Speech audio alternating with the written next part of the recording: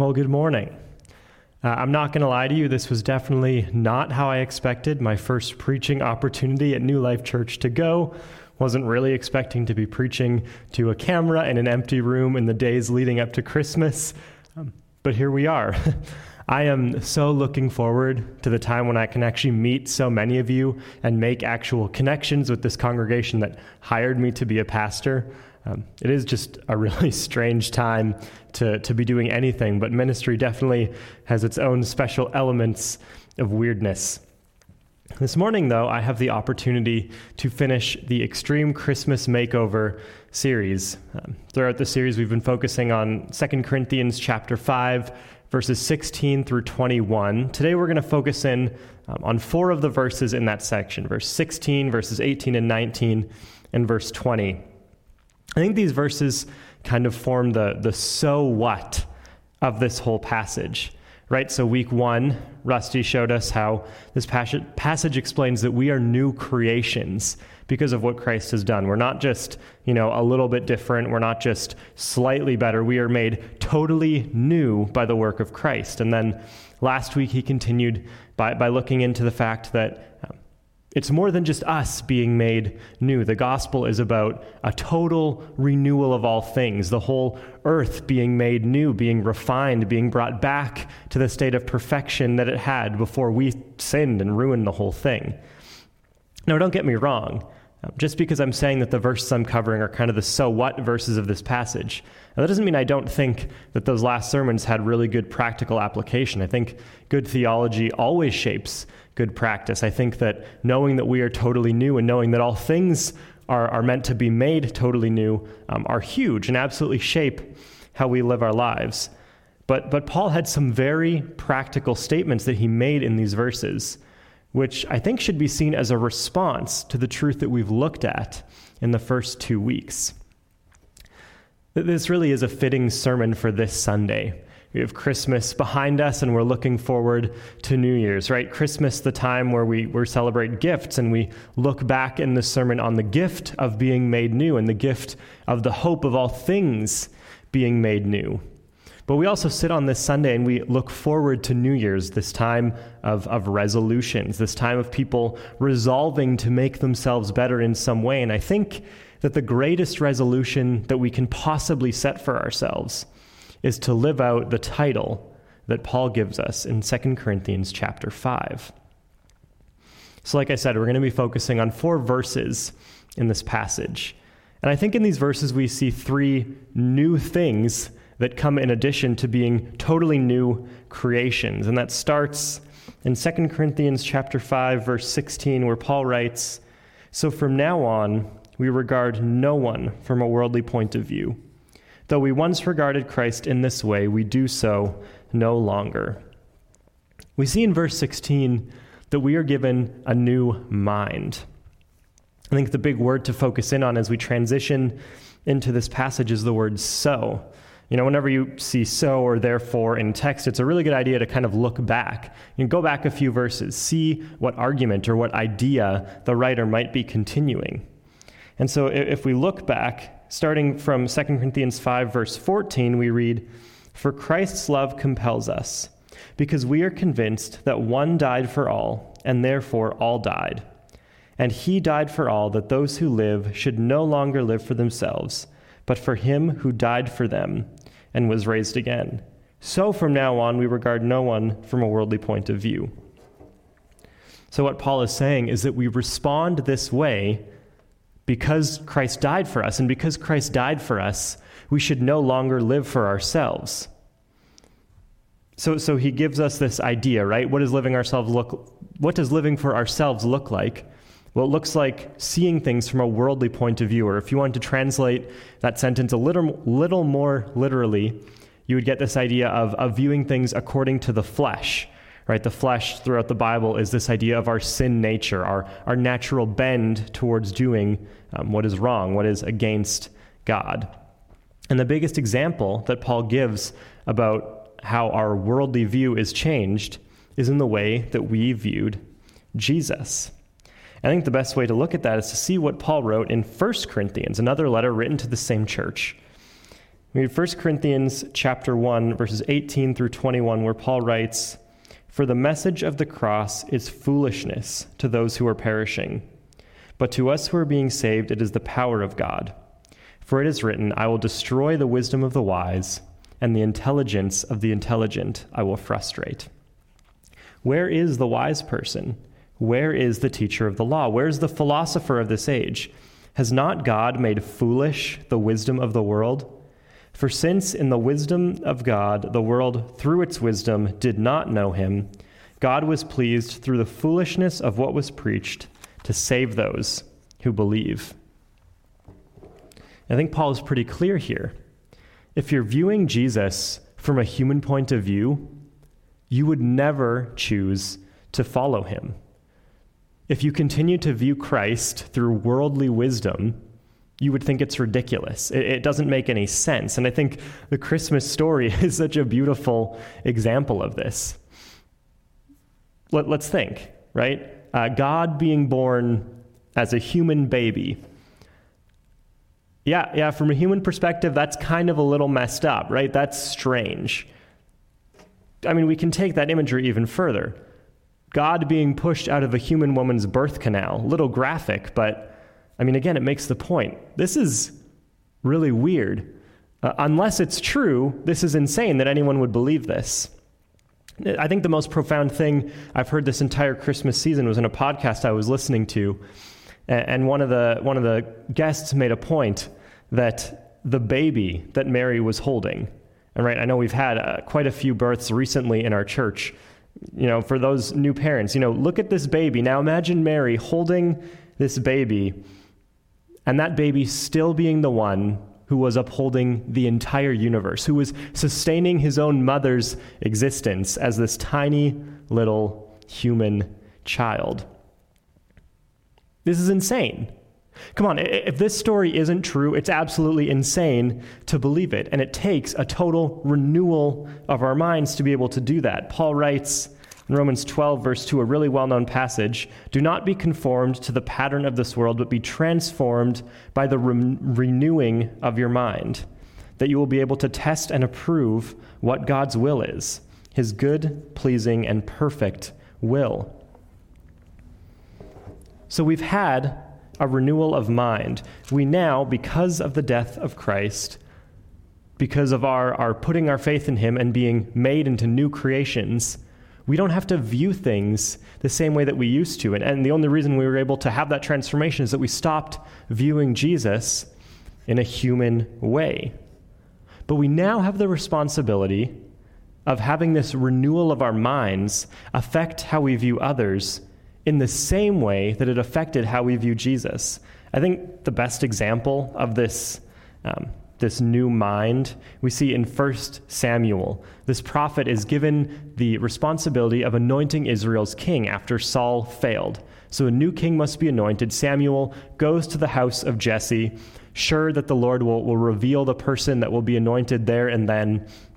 And God's words to Samuel are absolutely perfect for this situation.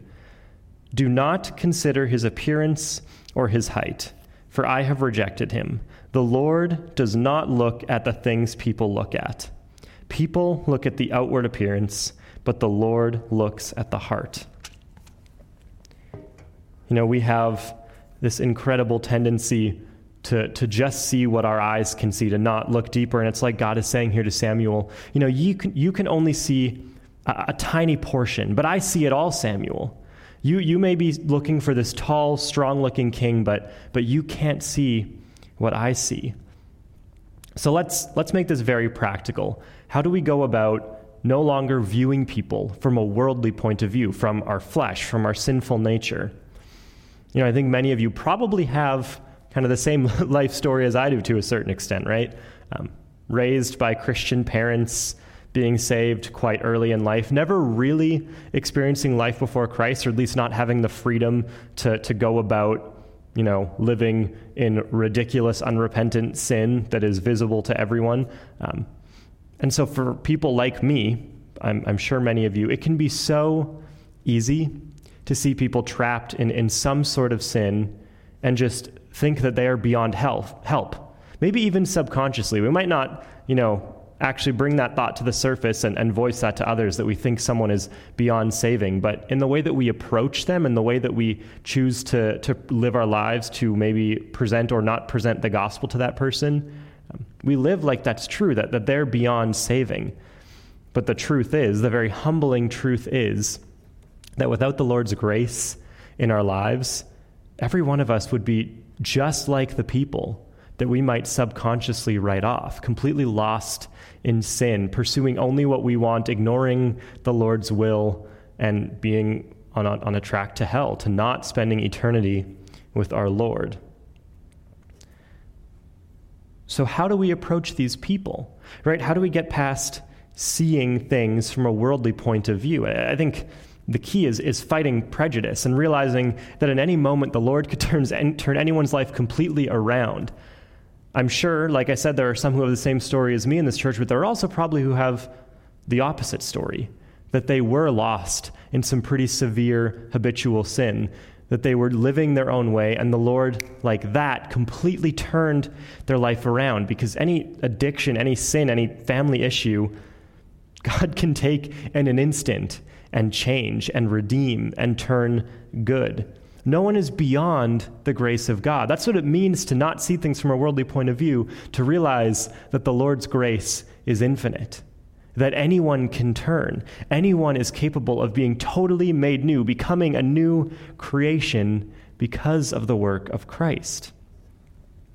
So we have the responsibility to view people like Christ did, to ignore cultural perceptions, to just proclaim the gospel as much as we possibly can to as many people as we possibly can, that many would come to know him. The Christmas story once again just illustrates this point so well. In Luke chapter 2, we read about the people who Jesus chose to be the ones who would proclaim his birth. Luke 2, verses 8 through 14. And there were shepherds living out in the fields nearby, keeping watch over their flocks at night. An angel of the Lord appeared to them, and the glory of the Lord shone around them, and they were terrified. But the angel said to them, "Do not be afraid. I bring you good news that will cause great joy for all the people. Today, in the town of David, a Savior has been born to you. He is the Messiah, the Lord. This will be a sign to you. You will find a baby wrapped in cloths and lying in a manger." Suddenly, a great company of the heavenly host appeared with the angel, praising God and saying, "Glory to God in the highest, and on earth peace to those on whom his favor rests." Shepherds in Jewish culture, and I'm sure many of you have heard this in multiple Christmas sermons, they were kind of the outcasts. They were seen as unclean. They were out in the fields caring for sheep all the time. They didn't really get to be a part of normal Jewish life. Yet they were the ones that Jesus chose to be there at his birth, to be the ones to have this glorious experience of angels crying out about his birth so that they would go and experience it. And then Jesus continued to minister to these type of people for his entire earthly life. When one of his disciples, Matthew, the one who wrote the book of Matthew, a pretty important guy, he was a tax collector. To the Jewish people, tax collectors were seen as traitors. They were helping the Romans crush their own people with taxes. They were rejected. They were hated. And yet Christ called Matthew to be one of his 12 closest followers. John chapter 4, we see Jesus speaking to a Samaritan woman, an adulterous Samaritan woman. To the religious teachers of the day, that would have been seen as completely outlandish, that this teacher would speak to a Samaritan, these people seen as kind of off-breed Jews. They weren't the same. They were half-breeds. And then a woman, which in that culture, women were seen as less. And finally, she was adulterous. She had multiple husbands, and the man that she was living with at that point wasn't her husband. Yet Jesus spoke to her. He absolutely called her to leave her life of sin, but he offered her salvation. He wasn't condemning her. He was there to show her grace. To me, one of the examples of this that sticks out the most is Jesus' interactions with lepers. These people who, most likely by no fault of their own, had this skin disease. They caught this disease, and It meant that they would be seen as total outcasts. They couldn't be in the city because it was highly infectious. They weren't allowed to be near anyone. Their lives were over, essentially. They were just going to live it out outside the city with this disease. And Jesus' interaction with them was not to stay at arm's length, right? He wasn't scared of this infectious disease. He would go, he would touch them, and he would heal them. Jesus didn't care how people were viewed from a worldly point of view. He simply cared for people. He didn't care how others would see the way that he chose to interact with those maybe seen as outcasts or as different. He just went and shared the truth of the gospel, the truth of his coming kingdom with them. I think it can be really easy then to say, oh, well, that was Jesus. Jesus was able to do this because he was God in human flesh. Of course, he had the power to kind of overcome these cultural things, to overcome pride in order to step down and do this. But again, in 1 Corinthians, Paul kind of destroys that argument because he just straight up says, but we have the mind of Christ. So as those who have been made new creations, our new mind is that of our Lord, the mind of the man who was able to just say that he did not care about how people perceived those who he would go to. This means that we have to approach life in the exact same way that Jesus did, proclaiming the gospel with no reservation, no hesitation to absolutely anyone we can, believing that they may turn to him. And why? Well, that's because we have a new job. And Paul breaks that down in verses 18 and 19 of 2 Corinthians chapter 5. He writes, "All this is from God, who reconciled us to himself through Christ and gave us the ministry of reconciliation. That God was reconciling the world to himself in Christ, not counting people's sins against them. And he has committed to us the message of reconciliation." He starts by saying all this, right? All of the new, the new creation of ourselves, the coming new creation of the world. All of this is a gift from God. A beautiful gift solely given by him, not earned by any effort of ours, right? Not that we can contribute in any way. It's a gift from God, totally from God. And because we are the ones who have been reconciled, we have the ministry of spreading the news of this gift to others, of spreading the news of reconciliation with God to other people. New Life's mission statement, it just perfectly wraps up what this is saying. I had to memorize this for being on staff, so we'll see how well I can do here. You'll see if I glance at my notes or not. New Life Church seeks to make, I'm going to have to glance, disciples who experience new life in Christ, express new life to one another, and extend new life in Jesus to those who don't know God yet. That was pretty close. But it's the 3 E's, the 3 kind of big parts of this mission statement. First of all, to experience what new life in Christ is like. If there are people listening to this today who haven't yet, and I'm sure that there are, we pray that that would be your story today. That as you reflect on the end of this Christmas season, the beautiful truth that God would send his Son in the flesh to die for your sin, that you would put your faith in him, that you would give your life to him as Lord and Savior, and you'd experience new life in Jesus. For those of us who are part of this church, then we have this call in this mission statement to express that new life to one another, right? So that looks like community and fellowship. And while that looks a little different because of a global pandemic, phone calls, praying for one another, interacting with your small groups in the ways that you still can in order to live out this new life as a community. And finally, to extend that new life to those who do not yet know God. This is the ministry of reconciliation that we have been given. To, as reconciled people, live it out. To go and extend it to other people, to show them the way of reconciliation that comes through the blood of Christ. What's beautiful is that Paul grounds this new job in the truth of the gospel. We have been reconciled by the blood of Christ. We no longer have our sins held against us. We have been justified, sanctified, called to follow Christ with our lives. So now our job is to go and extend this reconciliation, to pray, to teach, to implore, to beg people to be reconciled to God, to their Creator who loves them and sent his Son to die to pay the penalty for their sin. I mean, let's go back and look at the shepherds again, right? So these cultural outcasts were called to experience the birth of Christ. And then as the story continues in Luke chapter 2, we read, "When the angels had left them and gone into heaven, the shepherds said to one another, 'Let's go to Bethlehem and see this thing that has happened, which the Lord has told us about.' So they hurried off and found Mary and Joseph and the baby, who was lying in the manger. When they had seen him, they spread the word concerning what had been told them about this child. And all who heard it were amazed at what the shepherds said to them. But Mary treasured up all these things and pondered them in her heart. The shepherds returned, glorifying and praising God for all the things they had heard and seen, which were just as they had been told."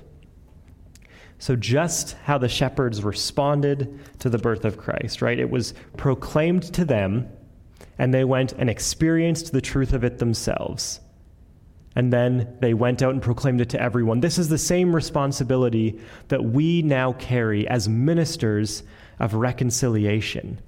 We are witnesses of the grace of God. We who have put our faith in Christ have been called to experience what his blood has bought for us. Incredible promises of forgiveness, of salvation, of being made holy by God.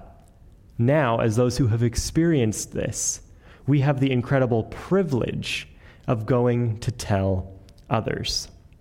And all of this, as Paul lands, is because we have a new title.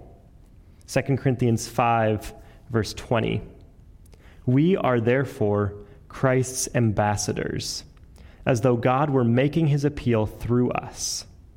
We implore you on Christ's behalf, be reconciled to God." So we are ambassadors of Christ. An ambassador is one who goes to live somewhere else to represent their leader, in our case, our King Jesus. Right? Because the truth is that Canada is not actually our home. And in 1 Peter chapter 2, Peter calls us strangers and exiles in the place that we are. We are ultimately citizens of heaven once we have been saved, sent to be ambassadors of Christ in Stonewall, Stony Mountain, Balmoral, Warren, some random house in the middle of nowhere, or in Winnipeg, right? In Canada, we are now the ambassadors of the Lord Jesus Christ. Have any of you ever wondered why it is that, when we've put our faith in Christ, we aren't just kind of zapped up into heaven? Because I'll be honest, I've thought about this. I mean, especially in 2020, right? We've experienced a year with a lot of disappointment, a lot of things that we've lost. Now we're going into a Christmas season where we won't really be able to see our families. It's sad and it's different. And so, for me, one of my thoughts is, well, Lord, if I've put my faith in you, I'd love to just, go be up in heaven. Earth kind of sucks. It's kind of broken. We've kind of screwed this place up. But we have to trust that God is good. And so there's a reason for him not just beaming us into heaven. And I think the clear answer to this is that if you're not dead, it means that God still has work for you to do.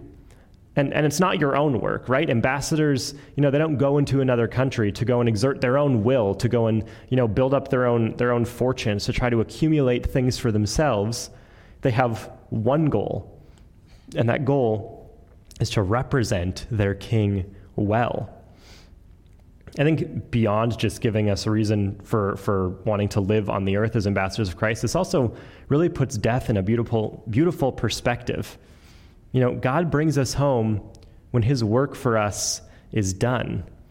I think Paul once again says this so well in Acts chapter 20. He's giving his testimony, and he says, and these verses to me, or this verse is something that I would definitely want to see as a life verse for myself. He says, "However, I consider my life worth nothing to me. My only aim is to finish the race and complete the tasks the Lord Jesus has given me." And listen closely, because his task is exactly the same as ours, the task of testifying to the good news of God's grace. This is proper ambassadorship.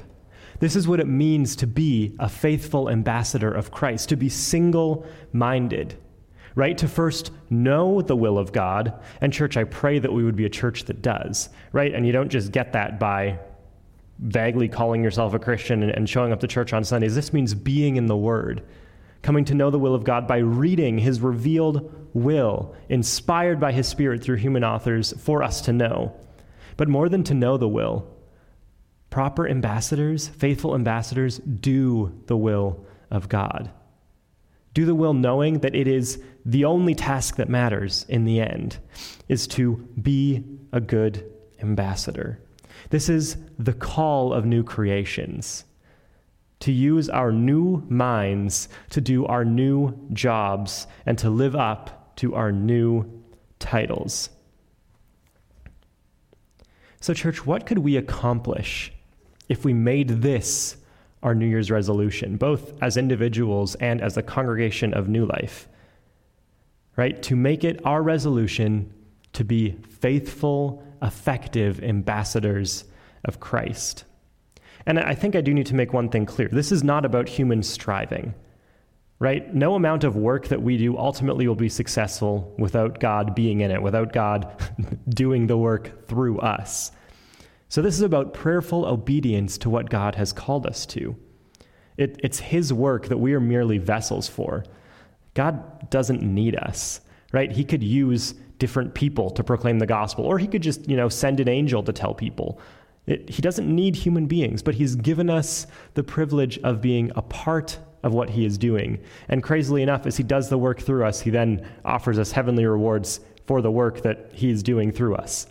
So it is a beautiful privilege. It's absolutely incredible that God would let us in on this process. So this is an amazing goal to strive for, even though it's not about our own effort, to be good ambassadors of Christ. I think the best way that I can possibly close today is with Paul's own words as he concludes this thought. Finishing 2 Corinthians chapter 5, we then have a chapter break, which don't exist in the original languages, so don't always trust the placement of those, because Paul writes as he finishes, "We are therefore Christ's ambassadors.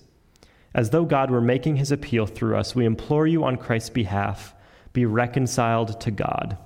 God made him who had no sin to be sin for us, so that in him we might become the righteousness of God. As God's co-workers, we urge you not to receive God's grace in vain." Not to receive God's grace in vain. Not to be one who has experienced reconciliation, but to ignore the ministry of reconciliation, proclaiming the message of reconciliation. So, church, let us not be a people who have received God's grace in vain. Let's live out our new title. Let's not get so caught up in the busyness of this world and, these little temporary jobs we have, however important they may feel. Let's not get so caught up in those that we miss our primary job of being an ambassador. Let's get our priorities straight. Let us be a church absolutely full of ambassadors who use their new minds to do new jobs. And in 2021, let's extend new life to those who have not yet met our Savior. Let's pray together. And Father, this truly is a beautiful privilege. First, it's a privilege that we are even able to experience this new life, that you have made those who put their faith in Christ totally new creations. All the old is gone, your new has come. And now as your new creations, we get to proclaim that message to others. Father, I pray that we would have boldness in doing that as we move forward into 2021, we would desire nothing more than to proclaim the gospel faithfully, whether that's as pastors in this church, or as a worker at Tim Hortons, or working a desk job somewhere in the city, or as parents of small children or grandparents of grandkids. Father, let us be faithful ambassadors of your Son here in the places in which you have placed us. Father, for your glory, we want to see more people come to know you. Amen.